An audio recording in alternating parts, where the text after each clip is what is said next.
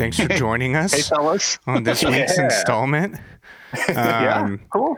I have to admit, when Dan and I started this, as we like to refer to it, this goofy thing, I did not imagine that you would be a guest, but I completely understand that. but yeah, I'm excited to have you.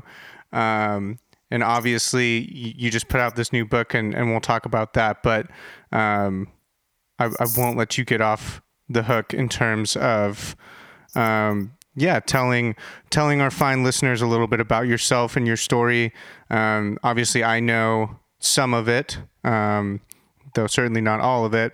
But the pieces that I do know, I think you have a pretty interesting background just in general. But I think we'd be curious to know a little bit about sort of your upbringing. But before we get into that, let's just talk a little bit for a moment, just how you've been with the craziness of the current world. Yeah, no, we're doing good. I mean, I went out, and I think I told you this. I went out and I bought a bunch of masks from one of my favorite jeans makers called Lucky Brand. And I got them, and then I realized, they have to tie them on like I'm some kind of neurosurgeon or something, which I'm not. And it's kind of inconvenient unless you're in an operating theater for 8 hours. So then I found masks that were made by another favorite clothing company of mine called Stance, which is based here in San Clemente. And I bought one of those. All these guys have a thing where you buy something and they donate stuff. Mm-hmm. Stance donates socks to nurses and doctors. Cool. And it's very cool. Those are good socks too. Yeah, they're good socks. So everything's good. We mask up when we go out to stores. We don't really go to stores that much. We don't go to restaurants. We order stuff and food and comes and they leave it on the doorstep, ring the doorbell and run. Sort of like an eighth grader TPing your house, I guess. And sure. We've got your brother Paul here with us because he can't get back to New York, and he's been cooking. And when he cooks, it's been amazing. We had Thai chicken one night this week, and then he made shrimp etouffee. So have you ever done that before, Paul? He said no, but it doesn't matter. It out of the park. He throws down in the kitchen. He does indeed. Very cool. Yeah, I keep having this thing with delivery people. I'm talking about them now like they're a different class or something, which sounds really terrible. But they keep. It's in my notes on Caviar and Uber Eats or whatever to just leave it at the door. Just leave it at the door. And sometimes they will make eye contact with me through my window, and I will wave at them and be like, "We're all good." And then 5 minutes later, I will see that they are still just standing there picking their nose on my porch. And I'm like, what are you doing? What do you do? I waved at you. I said, yeah, we're good. We're good. Gave them a thumbs up. They gave me a thumbs up. And I don't know, maybe that's why they're delivering food and maybe that's harsh, but it keeps happening. I don't understand. Anyways, cool. Well, yeah, I feel like that question is starting to become sort of moot as we get deeper and deeper into this thing, because it's like, we've all been doing what everyone else has been doing, just hanging at home and doing our best to stop spreading this thing. So cool. Well, Dad, why don't you tell us a little bit about yourself, where you grew up, how you grew up, how religion and spirituality played into that, all those fine things. Sure. Yeah, wherever you would like to start. So I'll start at the beginning. I grew up in Glendale, California. If you read the Raymond Chandler mysteries, which are about LA in the 30s, Glendale is where the bad guy always went to meet his mistress, after my dad died, I told my mom, be careful here. Anyway, sorry, that was so I grew up in Glendale. My parents were pretty different. My mother was an immigrant from Austria. She came to the U.S. At the age of 29. And my dad was an attorney, later a judge. His parents were Jewish, and they were immigrants from Latvia, or we think was Latvia, at the turn of in the 19th century, they came to the U.S. Wait, just to back up a second, what brought your mom to the U.S.? Do you know? I do. My mom worked at the U.S. Embassy in Vienna after the Second World War. My dad was in the legal department. Now, he claimed he was the legal attaché there. I don't know. Maybe he was. I don't know. But, people have memories and, so, but they worked together. They knew each other there. They worked together in Austria. In Austria, in Vienna. Okay. And my dad's parents, my dad was married there, by the way. My dad's parents sponsored my mom to come to the U.S. And she came to the U.S. and moved to Washington, D.C. and worked for the National Education Association. Okay. So my dad was 20 years older than my mom. And when we used to play catch, in my case, in the front yard, he was using a baseball mitt that I think would have been out of date for Christy Mathewson. And if you don't know who that is, he was somebody in the Cy Young era who pitched for the Yankees or the Phillies or who knows. So to give some perspective, your dad was born in 1902? 1904. Okay. Wow. Yeah. So he was older when you were born, and so he was a couple generations away from. Yeah. He was. Yes, that's exactly right. My dad took a job. He worked for the Social Security Administration, and he took a job at an outpost in Glendale, California. They bought a house. A kid down the street stole the mail. My mom went to go retrieve it. She met the lady of the house there who invited her to go to a mother's class at a church. And my mom started going, and later on, my dad started going as well. And we, as little kids, as long as I can remember, we grew up in this church.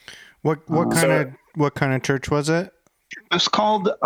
So originally, it was called the Swedish Covenant Church. It's now called the Evangelical Covenant Church of America. Okay. Its traditions are in the Lutheran Church. Mm-hmm. It was a fairly conservative church, with one exception. It was in Pasadena, and it was very close to Fuller Theological Seminary, so that kind of skewed it left a little bit, a little left of center. Sure. Okay. But so both of your parents, though, were not really raised super religious, or maybe culturally religious, culturally Christian for grandma, culturally Jewish for grandpa. Absolutely right. I mean, culturally Catholic. That's everybody in Austria is Catholic. Right. Yeah. Okay. I remember making a profession of faith as a little kid, because I didn't want to die and go to hell, basically. Right. How very Catholic of you. Not an uncommon story. Sure.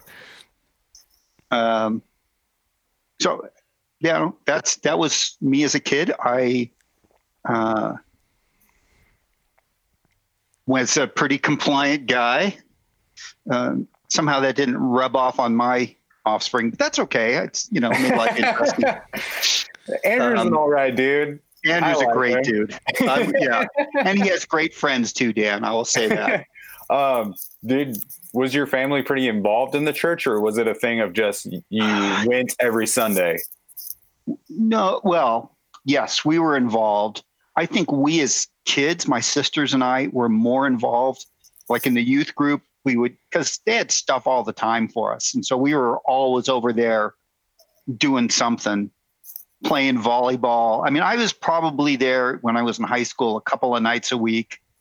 They had a thing on Tuesday nights, and then I'd go over there on Friday nights and play volleyball with, adults basically. Right. We played basketball. We had a Monday night basketball thing. The neighborhood would come in, and it was not the nicest neighborhood, but those dudes could hoop, and it was good and it was fun. And, We got our heads handed to us a few times, but it was all right. Yeah, so we were there a lot doing stuff, and we had a lot of friends there. My parents were a little less involved, but they were involved. Yeah. So it's sort of, you're doing so much. It's really part of your life, right? You have a lot of friends there. You like being there. Sure. Yeah. It was easy. Would you say, like, in high school you were, like, how serious were you about sort of, I guess, faith or spirituality, as opposed to just sort of like, you have this community of friends where you get to hoop and play volleyball and all that good stuff? I was fairly serious about it. More so than some, less so than others. Sure. Right. Yeah. And, I was trying to understand things. And, at that point in your life, you kind of take things for granted. Okay, this is what I believe, so this is what I'm doing. It's later in life, you especially for somebody like me, kind of grew up in the church. It's later in life you start to say, okay, let me just do a quick check on this to see if this is really the right thing for me and just the right thing, period. And so I've done a fair bit of that over the years. Just because of things that have happened in my life. And, when you guys were kids, we would go to church every Sunday, and we'd take you to the vacation Bible schools and all the stuff that the churches did. But I don't think we had a super religious home, did we? I didn't paste Bible verses on your door. Or No, I wouldn't say that. And in fact, I have a very distinct memory of, and this is by no means to call out you or mom. It's a fond memory, actually, of, I guess it had been a little while since we had been to church. I can't say exactly why. We were definitely still going to Sierra Madre and not, okay. Why am I blanking on Lake Avenue? So yeah, we were still going to Sierra Madre Congregational, and I remember it must have been, maybe it had been like a month or 6 weeks since we'd gone to church. And it was a function of nothing other than that it's a family that has 4 boys between the ages of 5 and 13, like I was young, and I think we were just busy with all of the soccer games and whatever. But I remember, mom was sort of upset that it had been a while since the family had been to church. And we were still sort of like, I think me and the brothers had sort of gotten into this mood of like, well, we haven't been going to church, so why would we, can't we just keep not going to church? And mom was like, no, we're having church at home, basically. And she we did a little Bible study, that. But that happened one time. I mean, it was one time. And then, we grew up, going to church most Sundays. I would say it really wasn't until, it wasn't until we moved to Colorado and sort of found Flatirons that I think religion became sort of a more central piece of at least the family unit at home. Maybe that was sort of my feeling. Well, I mean, it was a big part of it, things for us. And, I haven't changed what I believe. I just have kind of spent a time making sure that it is something I really want to believe. I mean, faith is this interesting thing. It requires faith, right? You have to take a step of faith, right, Dan? Right. And so it's also good to say, well, am I taking a step in the right direction? Yeah. Is this what I want to do? Is this what I want to be? And then if that's the case, I'm going to church every Sunday is great and good. I'm not knocking it. We do it online now, but I'm not going to be moored to somebody's conventions that stem from the Victorian era. Because that's what the Victorian church did. So that's what everybody does. I don't want to be a church lady. Yeah. So I mean, we're involved. We go. It really, for me, it starts to boil down to, I would like to be salt and light on this planet in what I say and do. So that means things like when I see some jerk on an airplane, I haven't flown in 3 months, being, you've seen all these guys do stupid stuff, yelling at a flight attendant or something. I want to be cool to that flight attendant. I want to be cool to the person sitting next to me on the airplane.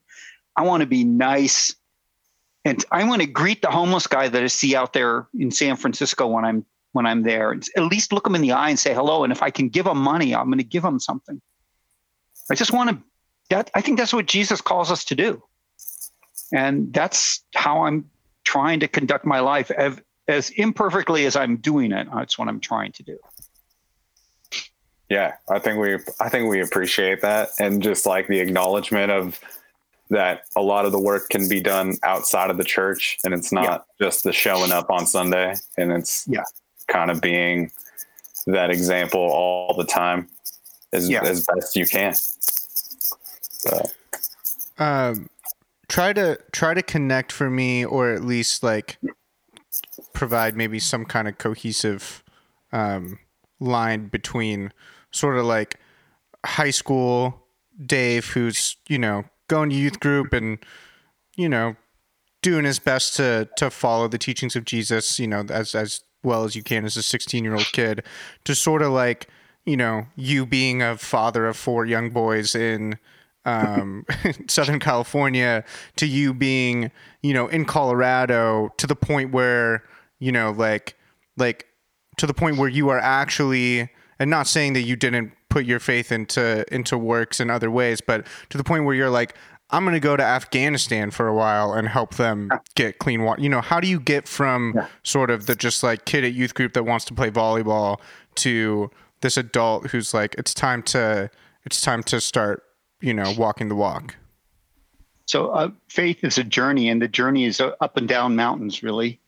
I mean, life is a journey. You go up, you go down, you go sideways, you're through the river, you're in the trees. It's kind of like playing disc golf, huh, Andrew? Sure. And so, I went off to college. I joined a Bible study at this this is in Davis, California, at this Baptist church. And it was like super intrusive and legalistic. I remember the guy asking me, tell me all about your girlfriend. I want to know more details about like, dude, no, I'm not doing that. And so I just kind of wandered away. I got married. We started going to church again. You were not even, in 1986 or 87, I was the president of what was called the Younger Member Forum of the American Society of Civil Engineers, Los Angeles, whatever section, branch, whatever they called it. And there was a woman in our group who said, hey, I know there's this orphanage in Mexico that really needs help. And we said, okay, well, what do they need? She says, well, I don't know, but they just need help. I said, well, we'll help them, but somebody has to figure out what they need. She said, well, I'll go check it out, because they're part of my church, which is Hollywood Presbyterian Church, which is what she went to. Not saying anything negative about them. So she goes down, she comes back and says, man, they got electrical problems. They got a little well that's not pumping out clean water. They got this, they got that. So we organized a group of engineers and construction contractors. We got a bunch of equipment, and we went down there and actually dug a well into the stream bed and put an actual proper well casing in there and a pump.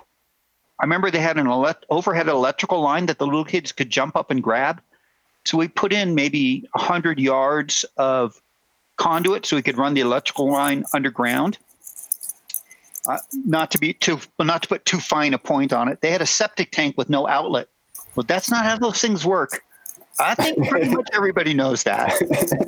So we had to uncork that thing, which I had the pleasure of doing, and then we drained it into a little agricultural area because that's a perfect way to irrigate those crops. It was corn in this case. So we did a bunch of stuff, and I remember the lady saying, "Oh, I'm so glad you guys are here. So glad you are not a church." I'm like, "What are you talking about? Who cares what we are?" She said, "Well, the church came down here and they did all this stuff, but they left it all half done." Now, that's not because it was a church. It's just how some people are. Sure. We wanted to finish stuff, and I thought, okay, I have some engineering skills. I should use those. But I had a family, and I was raising a family, and I didn't want to go off for 2 weeks and leave my wife with. I did want to go off for 2 weeks, leave my wife with 4 kids. But I was smarter than that, and way smarter.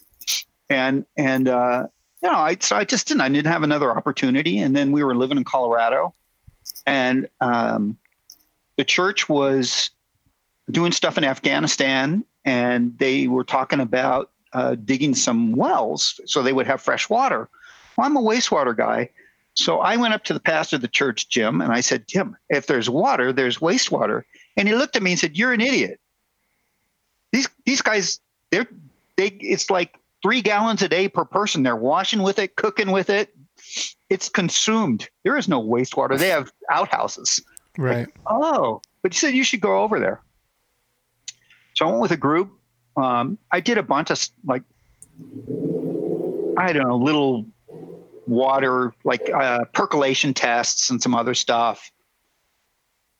I remember saying, "Why are we going to Afghanistan?" Because they train you. You do not proselytize. I'm a lousy proselytizer anyway. I'd tell you that, but you don't. You just don't. You say nothing. Right. You're there to help people, not to shout Jesus at them. Yeah, exactly. And you think maybe you could because the dude's wearing a Houston Rockets cap or something. There's a lot of that kind of stuff going. No, you don't. You say nothing. Right. I said, "So what, Jim? Why are we going to Afghanistan?" He goes, "Because Jesus said to take care of the widows and orphans." He didn't say which widows and orphans. He said take care of the widows and orphans, and there are plenty of them over there. So that was pretty life-changing. That was 2008. I came back and I organized some guys. We did a kind of a green power master plan for them, saying, "Guys, what could you do? Could you put up a turbine or solar panels? What would be the best for you?" And we did this analysis and we recommended solar panels. And remember one of the guys who was in charge of, the agency over there, his name was Mohammed Khan, said, "Nope." Like, we're emailing. "Nope." I'm like, "Why?" Because somebody can drive up in a Toyota pickup truck and steal a solar panel. But if I put a 40-foot tower with a wind turbine on it, I don't care how much the wind blows. I know they can't steal it. Like, of course. So I had that opportunity. And then the church was supporting 2 women from Boulder who had done a summer in Uganda working at an orphanage, and there was a lot of graft and stuff there. And the people around the orphanage took off. And so these 2 girls called their dad and said, "We're not coming home. Send us $10,000. We got to run this orphanage." So the church started supporting them. And I was saying hi to somebody. It was Christmas Eve-ish. Was saying hi to a guy I went to Afghanistan with, Ron Barnes, the guy's name. And he's like, oh, stop. This is the guy I was telling you about. These guys have a big water problem at their orphanage in Uganda. When can you go? Like, by myself? No, never. With a group? Yeah, let's work it out. So we did. We worked it out. I went over and did that in 2012. And honestly, you get so much more out of doing that stuff than you give. It is, I don't want to use the word blessing, but it is a blessing. I mean, it is just a very powerful. In Uganda, the little kids, we walked a mile from the house we were staying at to the orphanage every day and every night. And these little kids, street kids, and maybe not street kids, but little kids, they called you Mzungu, which I think is sort of it might mean crazy white person. I'm not sure, but it means something like that. And they would come running at you and give you a fist bump. And it wasn't just one or two or five. It was dozens. Everywhere you went, you'd hear this scream, Mzungu, and they'd come out and give you a fist bump. I remember telling somebody, I bet when John Bon Jovi goes on stage, he doesn't feel as good as we're feeling right now. That's amazing. Yeah, I would imagine that provides a pretty big shift in perspective, those experiences of going to those countries and seeing what those people are like, the conditions that they're living under. Yeah, it does. And they're happy people, and the kids all have smiles on their faces. Honestly, Dan, I tell you, the biggest takeaway for me is we're all God's children. When we were in Afghanistan, the church had put some little water system thing in, and it was up on a hill, and it hadn't been finished. And I asked, hey, can we go look at that thing? I'm just curious. And we're up there on this hill, and this guy comes walking up the hill, older guy. He's not wearing the Shalwar Kameez outfit. He's wearing somebody's cast-offs. He's got some blue sweatpants on, somebody's old, like, polo brand button-down shirt, and, the Afghan cap. And he says to the interpreter, hey, what are these guys doing? And he explains it to him. And then the guy says something else, and we start to walk away. I said, what'd that guy say? He said, yeah, I told him, you guys are working on the water system and trying to get it going. And he said, and that's great. We really need water. And we'd like jobs too. And if possible, we'd like some milk for our babies. And yeah, doesn't everybody want that? He's just the same as we are. For sure. He's just got a way hipper hat on than For sure. the rest of us. Well, and nothing will make you sort of, I guess, question or deconstruct, the quote unquote American dream than seeing a community of people, by our standards, impoverished, third world, but full of smiles and joy and happiness because they have each other and they have love for each other and they have community. They have all the things that really matter that I think, any miserable wealthy person will tell you that they're missing out on. And so I know my experiences in like doing missions in Mexico, I think those were some of my biggest takeaways as well, was sort of like, oh, wow, there's a richness here that they have that is powerful. Yeah. Cool. So obviously you still attend church. I think you've touched on this a little bit, but for you, I guess today, what would you say it means to you to be a Christian or a follower of Jesus? Well, I think it's exactly what you just said. I'm trying to be a follower of Jesus as best I understand it. And I listen to people that I respect. I listen to Rick Warren, who's pastor of Saddleback Church. I think he's a pretty good guy. I've met him a couple times. I think unless he's one phenomenal actor, which I'm pretty sure he's not, he's a really sincere, loving, good guy. You met my friend Ryan. We go on long bike rides and we have these crazy 3-hour conversations that are really good. But we talk about what it means to follow Jesus. In fact, after he was on your podcast, I said, Ryan, Proverbs 3, 5, and 6. Let's talk about that for a minute. Trust in the Lord with all your heart. Lean not unto your own understanding. In all your ways acknowledge him, and he will make your paths straight. Let's talk about that. Let's talk about what it means to acknowledge him in all your ways. And we spent 2 hours talking about that. Mm-hmm. So, and then, the Bible is kind of the source. I know it's somewhat subject to interpretation, but some things are pretty straight up, no matter how you read it. So that's what it means to me. I think that is a pretty fulfilling life. I think it's different than a lot of people. It puts others first, which for me, I like. So yeah. Cool. Dan, you have any follow-up questions on that? Yeah. Do you find that most of the people that you're close with identify as Christian, or do you have a lot of relationships outside of Christianity as well?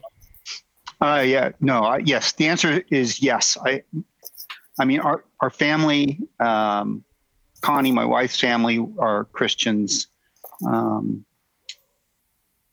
I have a lot of friends who are, but I work in the big bad world, and one of my very best friends is a guy named Don Bassett.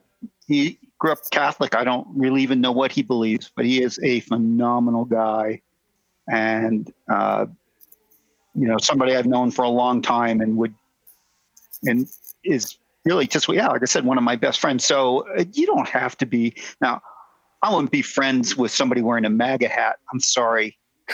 Just me. You don't have to apologize. Yeah. Okay.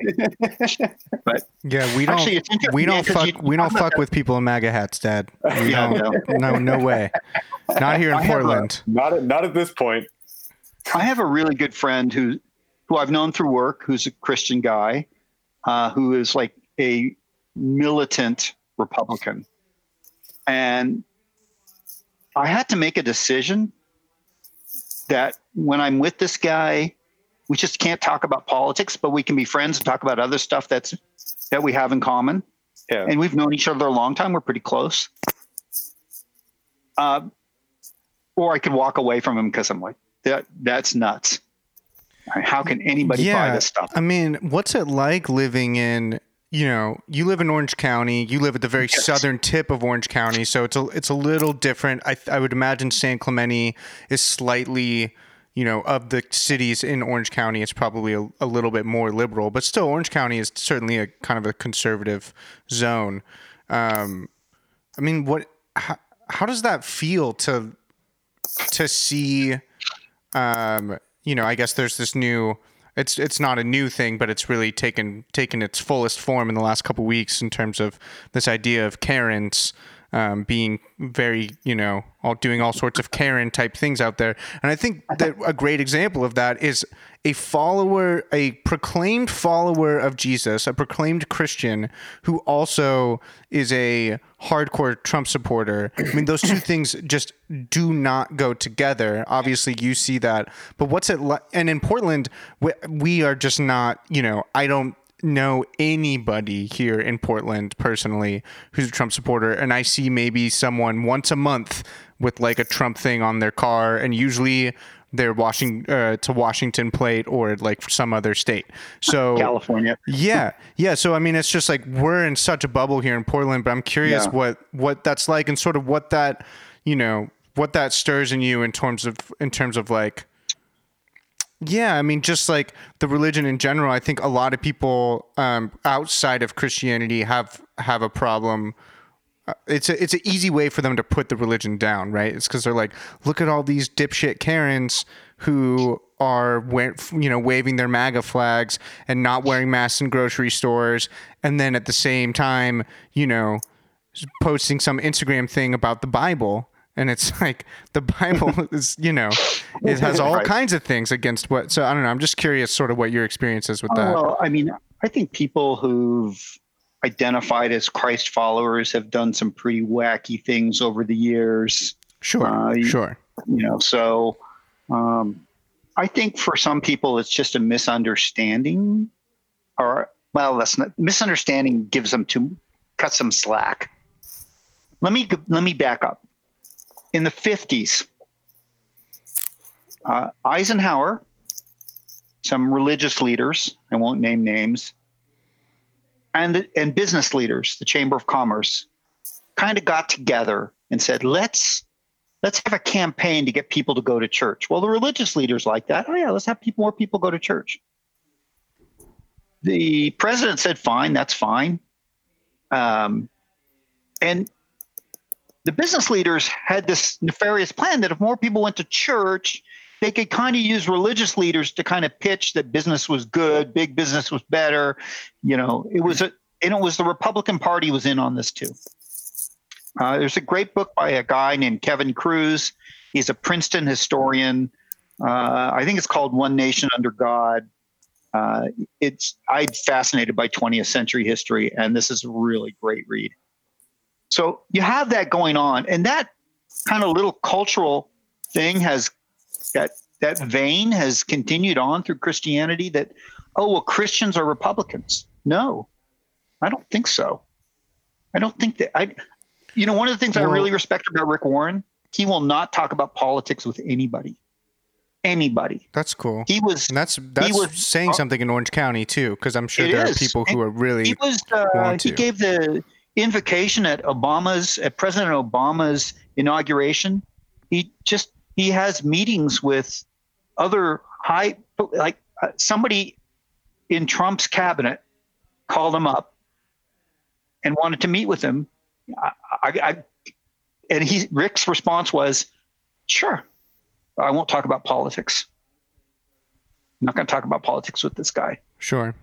Well, I think it's safe to say in America in particular, and I think there's a version of this in probably different parts. There's certainly a version of it in Europe. I think it's sort of died out a little bit.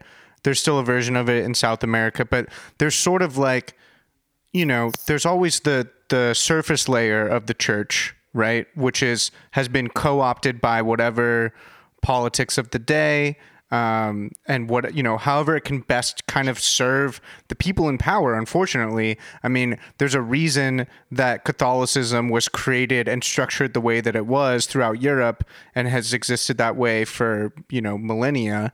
And there's a reason that Protestantism has sort of like moved in all of these different ways throughout America. But underneath that is what I would consider, I guess, maybe like the true church, which is people who, are actually understand what the church is, what Jesus was teaching. And, Dan and I were talking about this recently even, and I brought it up on a couple episodes, and you might not agree with this, but it's interesting to me, even just in the New Testament, you sort of see... like you see what Jesus teaches, and then you already see sort of like Paul twisting it just a little bit to not to serve him, but to sort of start a political movement of sorts for that time. And so I understand why it's like every generation or era or century or whatever you want to call it has sort of had its own form of like, well, how, a group of people, and I wouldn't even say that it necessarily has to be nefarious. Sometimes it is just sort of like, well, how do we use this for like something? And sometimes that something ends up being something kind of ugly, but underneath that, you're always going to have people like Rick Warren, right? Or like, Dan and I are big fans of Richard Rohr, who's a Franciscan friar, who's a follower of Jesus, but seems to really, really, really get it at its deepest level. And yeah, that dude is not interested in talking about, I've brought this up on another podcast too. It's like, those people aren't really interested in talking about the burning trees in the forest, because they're just like, well, of course, humans exist, so they're gonna set some shit on fire from time to time. But they just see the whole forest. They see sort of like, this. They have this much greater perspective and understanding of what it means to be human and what it means to exist at all. And that's not to say that they don't care about the tree that's on fire, but similar to what you're talking about with your pastor being like, I'm not going to engage in these politics. It's like, yeah, because it doesn't serve anything in terms of like your own heart and your own condition. And ultimately, the way that we're going to help steer this world in the right direction is for every person to work on themselves in that way. And just sort of like Proverbs 3:5-6 says, part of that is sort of like leaning into something deeper, something better, something bigger than yourself that will pull the best out of you. And yeah, I think it's really easy, especially for non-followers, but for anyone really, to see the people who are sort of using religion in a way that it was not meant to be used. And I think it makes a lot of self-proclaimed ex-Christians very bitter when they think of like a Karen type person in Orange County. But I think it's also important to remember that there are a lot of people who are not like that. We've met a lot of them in doing this podcast. Even just our guest last week is a really great example, and I think you are as well. So, that's the end of my rant. Well, so much in there, and I don't even know where to start. I was thinking about. I was actually trying to listen to you and not think about what I was going to say next. We have that problem. I was just talking to Andrew about that during the last episode, that I need like a notepad. Right. So I don't forget all of my thoughts. Let me start over from the top. So, no, I'm just kidding. Well, I think one of the things I would say is this. I think a follower of Jesus, and I will point to somebody like Rick, because I really think he is sincerely, he's not somebody I know. I mean, I met him twice. A follower of Jesus. You put what Jesus asks you to do first before you put stuff out there for yourself. And that's hard to do. And I think about my own life.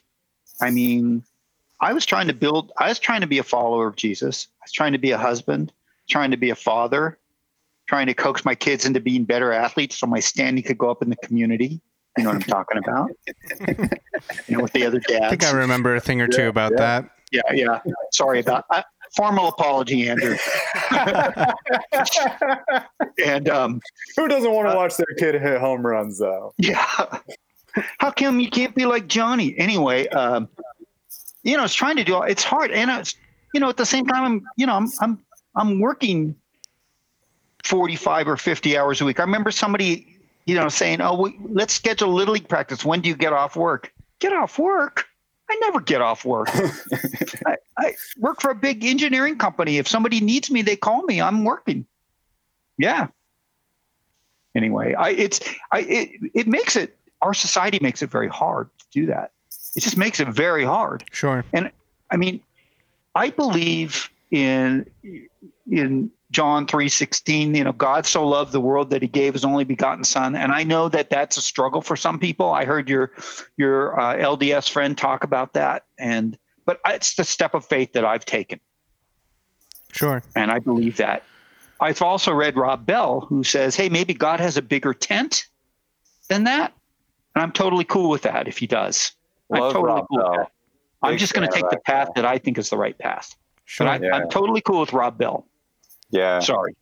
Yeah, that's great. And I think also a big part of that Proverbs thing that we're mentioning is the leaning not on your own understanding of things is the thing that sticks out to me, and really learning from other people, especially right now. I think it's a big time for learning from others as we, try to reach equality for other people in this country and the world. Yeah.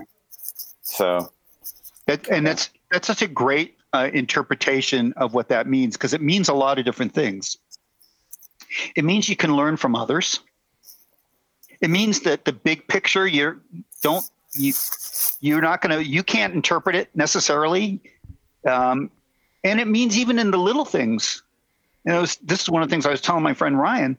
So I'm riding my bike by myself on a Saturday morning. I pass a guy. He catches up to me.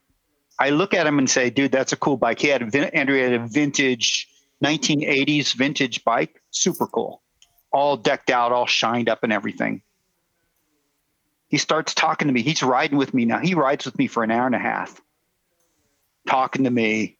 I'm thinking, okay, if I lean not into my own understanding right now, I'm going to say, for some reason, this guy is here and God put him in my path. I do not know why. I'm just going to let him talk. I'm not here to proselytize or anything.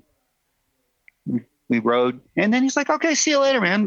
Hopefully it was cool for him. It was fine for me. And, Sure. I don't know. And maybe it was a nothing, but I don't know that.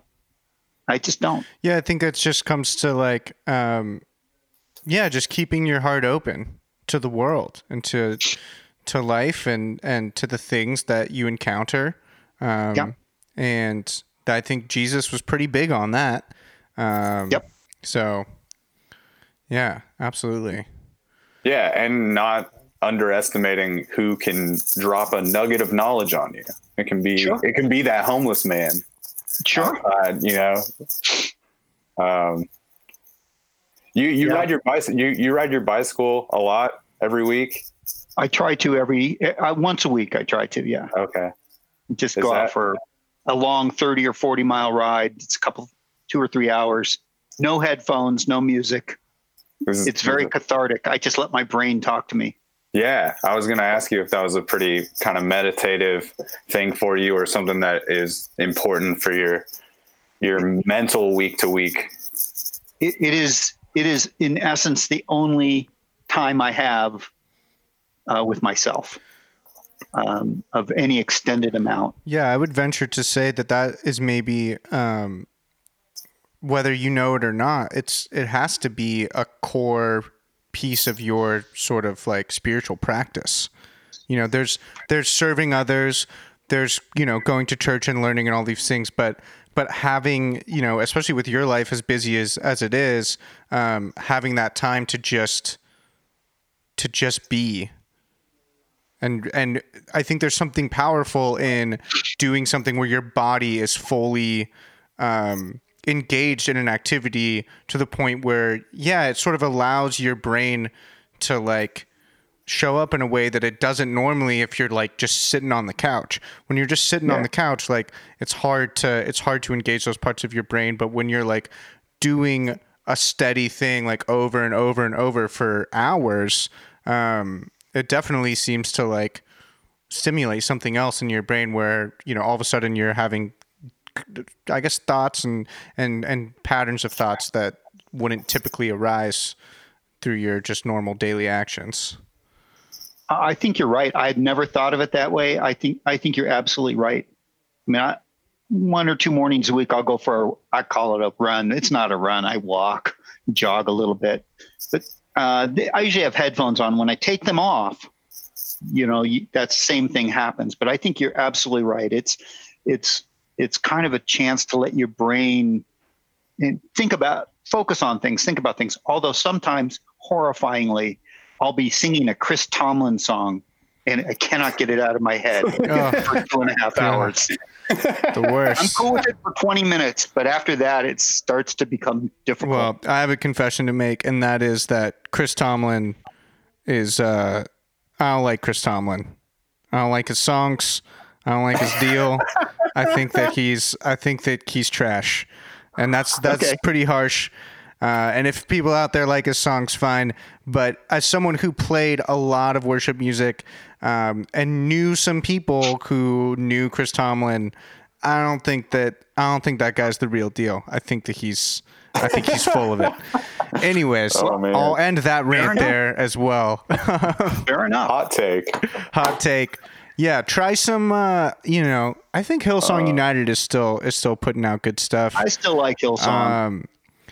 Man, Uncle Mark and Mikey did like during this quarantine did a song. I can't remember the name of it. But it's funny. It was juxtaposed with, I was watching. Do you remember Brad McMahon? He was my youth pastor at Flatirons. Yeah. Mm-hmm. Dude from Kentucky, nice guy. He's back in Kentucky now, I think, or Tennessee or something. He's a pastor of a church, and I'm still friends with him on Facebook. And I was watching their live stream, and I watched like, you know, the first 10 minutes of this worship session, and I was like, man, this is bad. Like, this is really, like it. I just didn't like it. I thought it was like cheesy and cringy, and yeah, I just was like, is this what it always was? Like, is this what I was doing? Because I don't feel like it was. No, it's not what you were doing. And then I watched Uncle Mark and Mikey do this song that I think was a Hillsong song, or maybe it was something else, but it was such a great song.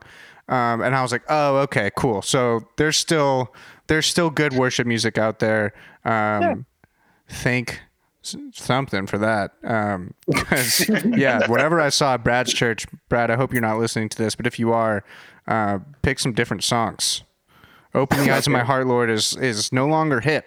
Well, So, Dad, tell us a little bit about, unless you have anything else that you want to add to your story, so to speak. Tell us, maybe you want to tell us all like who your favorite son is and why it's me. But if you don't want to, tell us a little bit about this book that you wrote and why you wrote it and all that. I have a work colleague named Simon Hart. We work together. We don't now, but we did, and we've known each other for a long time. I used to tell people Simon is the most urbane guy I know. In fact, we've known each other, like I said, we've known each other a long time. When my wife turned 40, I called Simon. He was living in the Bay Area. I said, Simon, what's your favorite restaurant? And he said, hey, it's the Larkspur Inn in Larkspur, California. Cool. I'm calling them. I'm taking my wife up there for her 40th birthday. And that's exactly what I did. And it was simply amazing.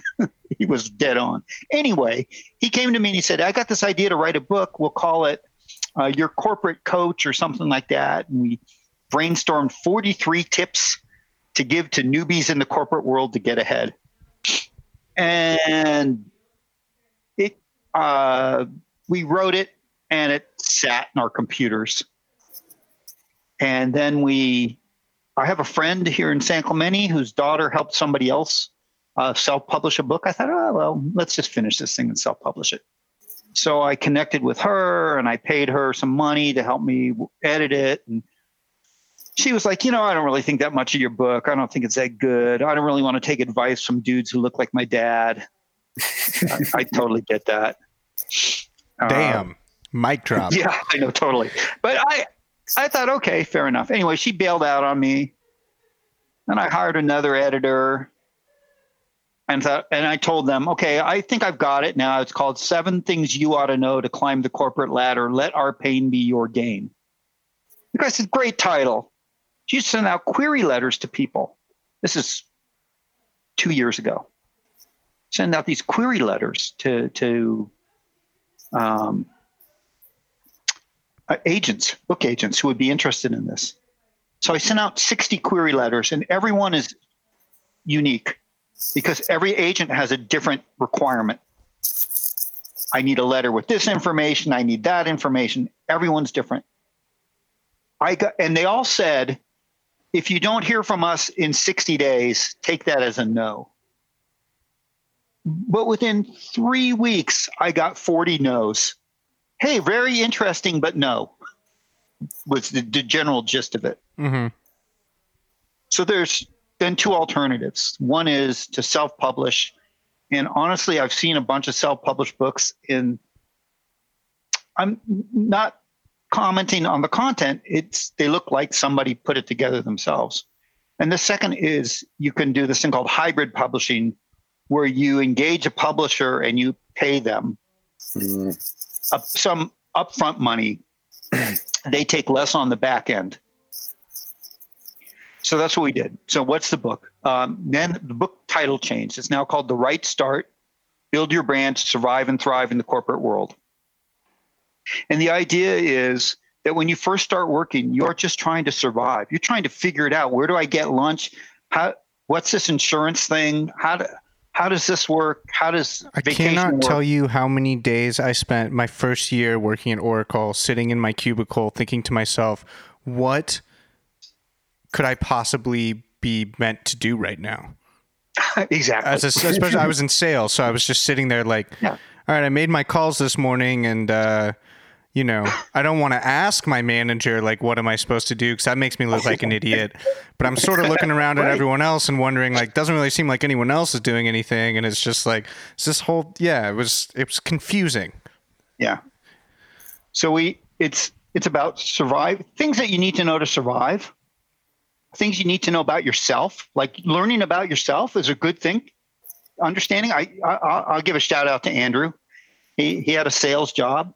About 10 months into that sales job, he called me up and said, I'm quitting my job. I'm moving to Portland. I know there was a girlfriend involved, and I know it's beautiful Portland was involved as well. I said, what are you doing? You're working for this big company. You got a good gig. You're making decent money. He said, I don't want to be like the guys who've been here for 15 years and have sold their soul. They got mortgages, they got car payments, they got kids in private school. They're making 3 bills and they can't leave. I'm not going to be that guy. And you knew yourself early enough to know that. Most people don't. 95% of the people out there who start working wouldn't have sorted that out like you did. So it's about that. It talks about how to be part of a team, what makes a good team member, how you support others, how you handle things when things go bad. There's a chapter called What Happens When Your Team Car Becomes a Clown Car. It's one of my favorite chapters because I've been in many, many clown cars, and it's pretty bad. Can you expand upon that particularly? Yeah. Can I expand upon it? Sure. When you work with others, there's 2 things sometimes that happen. One is people have an agenda to put people down to make themselves look better, to say negative things to make themselves look better, because pessimism sounds profound and optimism sounds superficial. And sometimes people are just really crappy teammates. Say that again, because I think that was a pretty interesting statement. Yeah, it's not mine. It was it's something I took from an article in Harvard Business Review called The Smart Talk Trap. I don't even remember who wrote it. But this woman had done some research and said people tend to say negative things because it makes them sound smarter. Pessimism is profound. Optimism sounds superficial. Wow. No wonder our world is such a mess. Yeah. Wow. It's really interesting.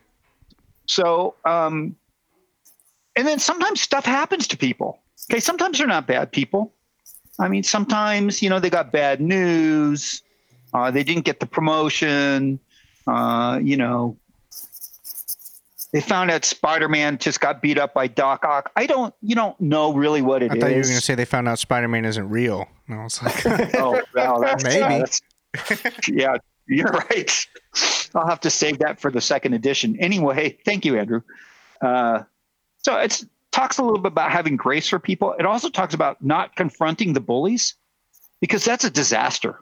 Unless you are trained at the United Nations in the fine art of aggressive debate, when somebody tries to bully you or push you around,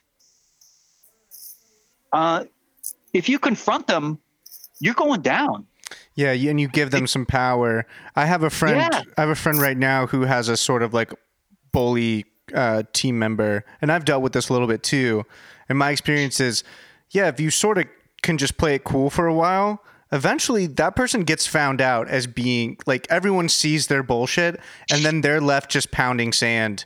But if you try to like confront it head on, it creates this whole thing. Yeah. So, well, that's exactly right. I mean, everybody does eventually get found out, and it's interesting because I would use some football coaches as the metaphors for that, although there are plenty of people in the business world, and you can start with the king of kings on that. That's Bernie Madoff. But there was a football coach at Ohio State who said, "I'm a builder of men. That is my job. I'm turning these boys into men." Great. I'm sure he was trying to do that. But while he was doing that, a bunch of his guys were selling their trinkets and stuff and their Ohio State football stuff, which you're not supposed to do, so they could get tattoos. And he was signing off on these NCAA sheets that they were doing nothing wrong when he knew that these guys were doing that. I mean, he just got caught in a bad thing, and it cost him his job. And that was a glaring thing. People do this all the time. It just, they say they're something that they're really not. I mean, need I give the biggest orange example in the world now? Right. So I think, we put the book together. I think it has and Simon is a fantastic guy. So we're very much aligned, I think, in how we think and look at the world and how we viewed our careers and how we've dealt with people. I feel that has some of my follower of Jesus vibe in there. I will say that. We put quotes in front of every chapter. I love Shakespeare, so it's got my Shakespeare quotes. Simon found some great quotes from guys like Steve Jobs and others. The very first quote, which is often attributed to C.S. Lewis, but really was said by Rick Warren, is humility is not. I'm going to read it to you because I think it's important. It's a great quote. Yeah, I got to find it, but it's here. I got it right here. You got it? Yeah. Somebody's got it. Oh, I got it. Just Here we give me go. a second. Humility is not thinking less of yourself. It's thinking of yourself less. And That's a pretty good one. it's a good quote. And I think that, so for me, it was kind of an opportunity to do that. And I don't know what's going to happen with it. We put it out yesterday. We got to, we became Amazon bestsellers because we were #1 in new release for career advice and job hunting. That's awesome. Well, it's it's an important time. I mean, or I guess it's very timely. I think there's a lot of people looking for jobs right now, or maybe looking to start a new career. Our last guest was talking. He's down in Sacramento. He was talking about how he was like, dude, so many of my friends. He's almost 40. I think he's got sort of a corporate gig, but he was like, so many of my friends are just like, this pandemic has forced them to be like, to sort of face themselves and be like, am I actually doing what I want to be doing? And I think a lot of people are sort of like, maybe it's time for me to make a shift. But the thing is, if you're going to make a shift, you're likely going to be starting either at or near the bottom. So if you, like, one of my friends here in Portland named Katie, we worked together at Zones, and then we worked together at learning.com. And she was, she worked in the service industry. She was a waitress at a really fancy restaurant here in Portland. She made good money. I mean, she was pushing, she was in her 20s making like almost 6 figures as a waitress at this fancy restaurant. But she was like, this is sort of a crazy lifestyle. And, there's in the sort of like fine dining thing in Portland, there can be a good amount of misogyny and all these things. And she was like, I think I want something different for myself. But in order to do that, she had to, at 8, I think she was maybe like 27 or 28. She had to start at the very bottom as just like a sales associate at this kind of bullshit scrub tech company. And it worked out for her. And now she has her own, she's running her own business that does sort of like diversity and inclusion, like consulting. But she would have never landed where she is now because she wouldn't have learned anything from 6 years of corporate experience. She needed some time, and I'm sure she learned some things from the restaurant industry too, but she needed some time sort of like, being able to glean some things. And I think she was sort of, maybe a fast track, but, and certainly some things sort of broke her way, but, I think it's important to sort of like frame for people what to expect when they're going to be starting sort of, from scratch with something new. Yeah, it can't be easy, and it's in this time right now, it's very, very difficult. I understand that. I feel for people. Coming out who've got educational debt. I feel for people trying to get a job where it's, you're trying to meet people remotely. I think there's nothing that takes the place of a face-to-face meeting with somebody. So it's hard. But the book is intended just to help people who do land a job to positively stand out amongst their peers in a good way, because you can positively stand out in a bad way too. Sure. Yeah. It's I think it's very cool. Obviously, people need to hear it from different different people too, and different ways of saying it. Because there's obviously, other books on how to be successful within business and everything. So I think it's always, it's always necessary to keep things like that coming out. And I'm curious to your own personal framework.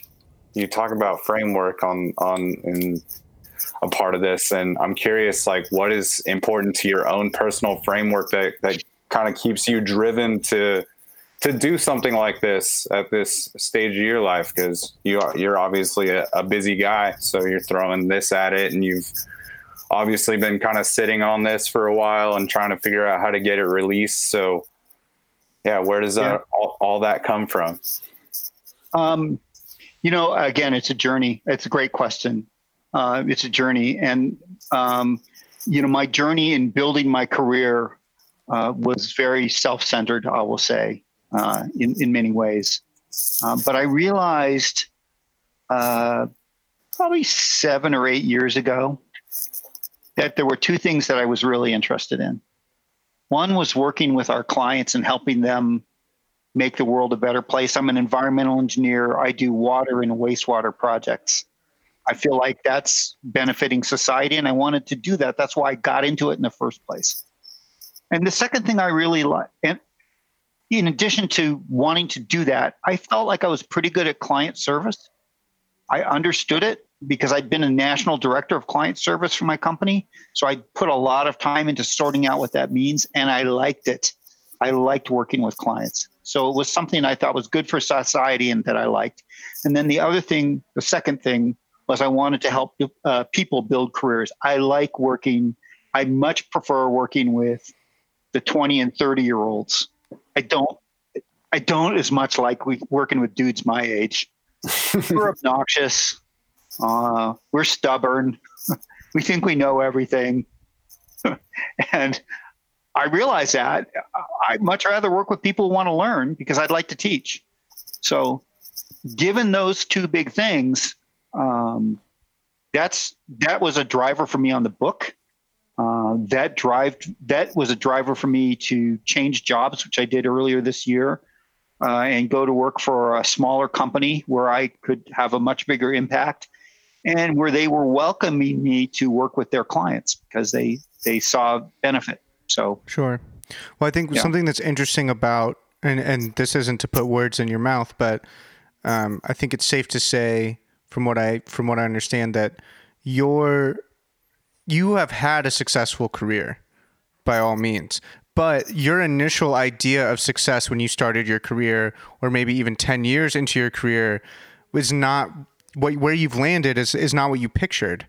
And so I think that brings sort of an interesting perspective in terms of like what is success. And I think what you just mentioned sort of lands on that. And a big piece of that is like, are you doing something that you actually care about?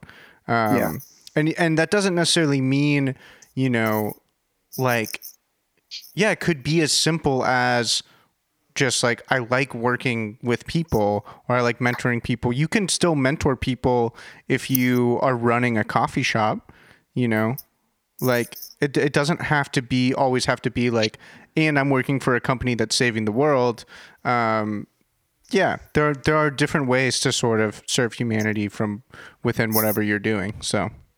Yeah, no, I think that's a great observation. In fact, I would take that one step further because you're absolutely right. And I would tell you that probably up until, 2010, 11, 12, I thought I still could be the president of the water of, North America or, have some big fancy title. And I thought that was success. And I realized it's not. And it's not.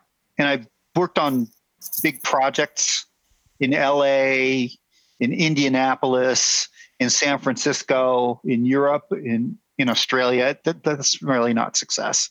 Success is your legacy. It's the people's lives you've touched positively. I don't know any other way to define it for me. I know there's other people who think that you have to be the CEO of the world's biggest company to be successful. I think you have to look at Proverbs, and Solomon said it's vanity. It's all vanity. In that is vanity. It all disappears. Right. Yeah. I want to leave something behind. Sure. And you know what you put into it.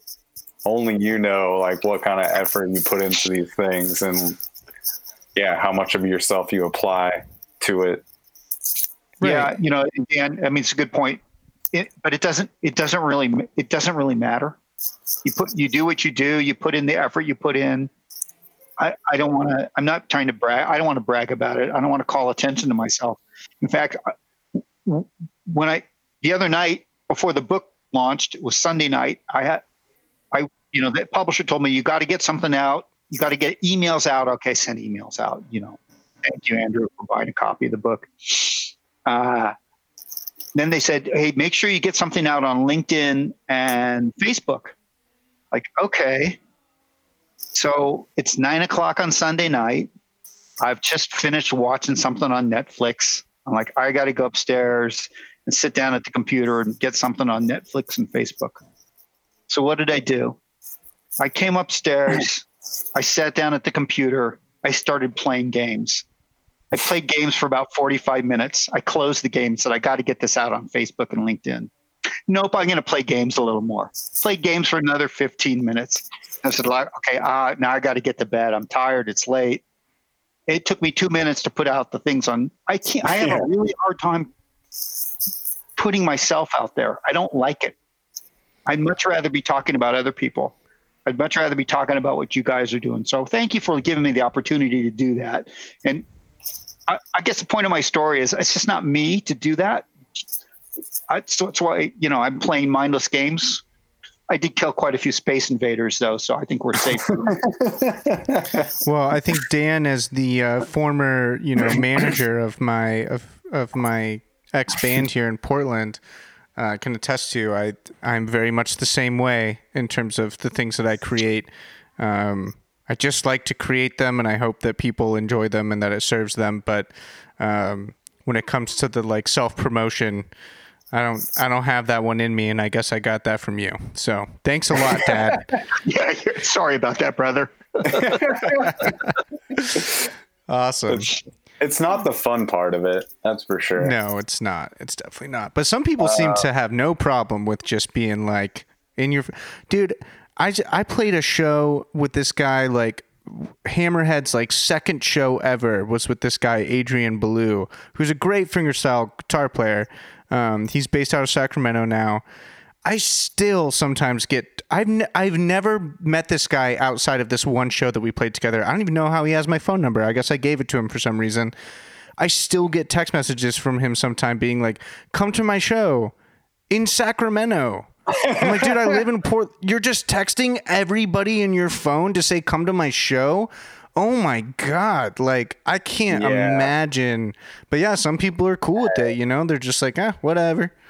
I don't want to say that's the wrong way to go about it, but I feel like that's the wrong way to go about the proselytizing thing. It's not super welcoming. You want people to come. You want people to come to it naturally. I think that's sharing it and saying that this is going on. I feel like to a general platform is maybe a little differently. But, for sure. It's weird to just reach out to strangers like that. I think though to be like, hey, you should come to this. You're indeed you're available tonight, right? Indeed. But yeah. Well, next time I'm down in San Clemente, Dad, I'll have you sign my copy of your book so I can I'll bring it back up to Portland with your signature. Yeah. Appreciate you being willing to share your story a little bit and share, I guess, your journey with all things life, so to speak, and how it kind of led you to this moment. Hey, thanks for having me. I really appreciate it. It's great to see you, Andrew. Dan, great talking to you. Love to both of you guys. Be well, be safe.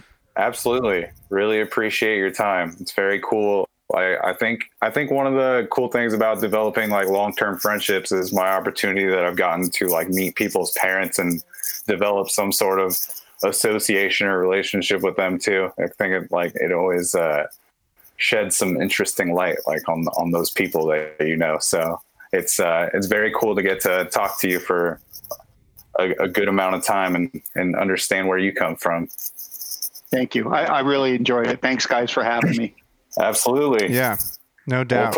We'll put all the links in the episode notes so people can find the book if they're Thank you. interested. Yeah. Sure. All right. All right. Awesome. Guys. Groovy. All right. Well, yeah, I'll talk to you later, Dad. Okay. Thanks again. Talk to you soon. Bye. Hey now. Well, that's great. On this week's installment of Things I Never Thought Would Happen, we did it. That was great. Yeah, it was great. It was good. It's interesting. There were a couple things in my dad's story that I was like, huh. I thought my grandma came to America much younger for some reason. Anyways, just little things like that. It is a trip to me that my dad, so my dad's, my grandfather, my dad's dad was like 55 when my dad was born. Right. It's wild. It wild. is. Yeah. It's pretty crazy. I mean, my dad is like in his, early 60s now. So if he was 55 when I was born, I would be like 7, So yeah, it's just, it's wild. Did you even meet him? No, he died when I was maybe, he lived a long life, but he died when I was like very, very young. I think in my first 2 years, first year or 2 years of life, he passed. So he got to meet me, but I never truly met him. I did spend a good amount of time with my grandma on my dad's side, but she passed when I was like 14. She was a cool lady though. Very thick Austrian accent that was very endearing and a great, cook. She instilled in me a love of Wiener Schnitzel. But yeah, I think, I haven't heard my dad talk too much about it, and I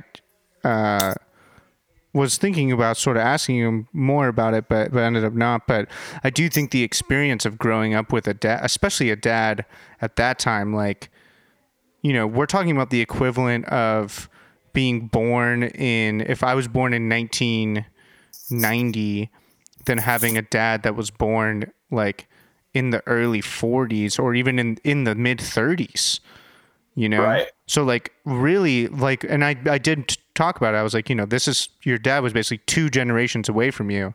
And I've heard some stories from my mom about sort of like, what my grandpa was like. And I've heard a little bit about it from my dad, but not a ton. But yeah, I think that sort of like that generational gap was especially big from, the early 1900s to like the 1970s when my dad was a teenager, late 60s, early 70s. Like it was sort of trippy. So, yeah. Did you just keep talking the whole time? Did you see that I bounced out? Well, you were still, there was still I was talking that whole time, so it's fine. Good. And No, you that's were, great. there was just a frozen version of you, and I thought you were just listening. And then a second version of you popped up on the meeting. And so now I'm looking at 2 of you, and I was like, what are you doing? But anyways. Yeah, it's fine. I was trying to see what had happened. I tried to log into our Bible Buds Gmail to make sure that no one had, sent us a message. And because we're using Google Hang, it signed me out. I'm guessing we don't have any messages. Well, I don't know because I tried to sign in and then it booted me from here and I got scared. So I don't know. I'll have to check on the messages for next week, I guess. I don't know. Big cliffhanger. But keep them coming back. I would encourage some people to send us an email. I'll tell you what. Yeah, that'd be great. Let us know what you think. Yeah, I really do appreciate your dad's like drive though. So it just seems like he does a lot and stays really busy. Dude, and, if I think had it's easy to not do that. If I had half the drive that dude has, I would be a fucking senator right now. Like I don't know. Maybe I do have half of it, but I don't know. It's not the same. He's like I look at my dad and I'm like, well, you're never gonna. I don't see him retiring really. Like maybe he'll retire, but he'll still be like he'll still be active in lots of ways. He just doesn't. He has to be doing stuff. It's not that he has to be working. I wouldn't call him like a workaholic, but I think he just likes to be. He likes to be productive. I know you know a thing or two about that, Daniel. Yeah, for sure, man. It seems to be a good thing for a lot of people to just stay productive. And that's like what keeps them in good spirits. So, and it seems like your dad really does dig into like wanting to help people on their journey and be whatever he can be to them to help propel them in that. Yeah. So very good stuff. Cool. Well, I'd say happy 4th of July to you this weekend, but I don't know what that means right now. It's a weird time. I feel like, I think sort of fuck 4th of July, especially cause like, well, I mean, with everything going on, but also like I saw something on Instagram, which I was like, oh man, I haven't thought about that in a while, which was like, basically was like, don't forget on 4th of July that we still have kids in cages at the border. And I was like, yeah, for sure. Yeah. This country, man. This country. Seems like, it just seems like the freedom is very conditional and not equal to all that are supposed to have the benefits Certainly of it. So, not a freedom worthy of fireworks, in my opinion. Yeah, absolutely. But if you're going to use fireworks, please be safe with them and, just really channel. Yeah, don't be an idiot. Yeah. Don't take them out to the gorge. If you're listening from Vancouver and you're a teenager, don't take them out to the gorge and burn half the gorge down. You don't want to burn down the goddamn forest because that's not just trees burning in the forest. That's right, Daniel. That's a forest burning in the forest. Yeah. Anyway, I'm sure we'll return with more fun for you on this lovely Bible Buds podcast. And be well out there. Indeed. Smoke, pray, love, and don't be fucking racist. Yeah, don't do that. Don't do that. And be actively anti-racist when you can as well. And also bless up. That's a good move. Bless up.